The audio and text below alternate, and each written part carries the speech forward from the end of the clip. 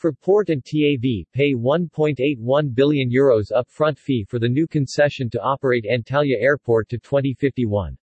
Today, March 28, the joint venture of Fraport AG and TAV Airports paid Turkey's State Airports Authority (DHMI) the required upfront fee for the new concession to operate Antalya Airport over a 25-year period. This upfront rental payment of €1.8125 billion represents 25% of the total concession fee of €7.25 billion, excluding VAT, for the full concession period from the beginning of 2027 to the end of 2051. Fraport and TAV Airports won the new concession in a competitive auction held in December 2021.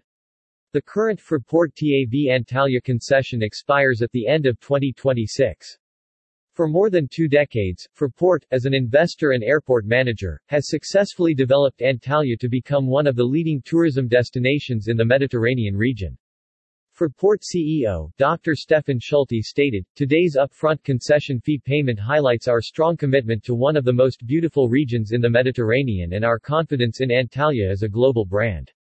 We believe that Antalya will see further growth in touristic demand. Many people will come because Antalya is a very attractive and competitive year-round destination."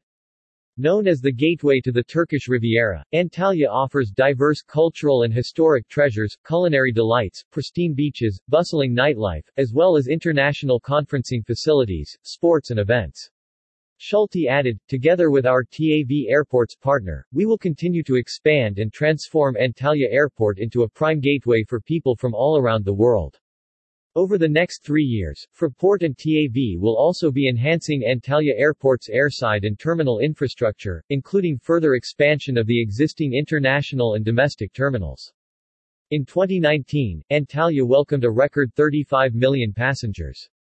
Due to the global pandemic, traffic fell to about 9.7 million in 2020. However, Antalya Airport was able to regain strong traffic momentum in 2021 again, especially in the summer and autumn months, to reach about 22 million passengers last year.